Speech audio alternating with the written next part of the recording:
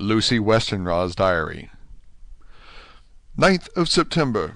I feel so happy tonight. I have been so miserably weak that to be able to think and move about is like feeling sunshine after a long spell of east wind out of a still sky. Somehow Arthur feels very, very close to me. I seem to feel his presence warm about me. I suppose it is that sickness and weakness are selfish things, and turn our inner eyes in sympathy on ourselves, whilst health and strength give love rein, and in thought and feeling he can wander where he wills. I know where my thoughts are. If only Arthur knew. My dear, your ears must tingle as you sleep, as mine do waking. Oh, the blissful rest of last night! How I slept, with that dear good Dr. Seward watching me! And tonight I shall not fear to sleep, since he is close at hand and within call. Thank everybody for being so good to me. Thank God. Good night, Arthur.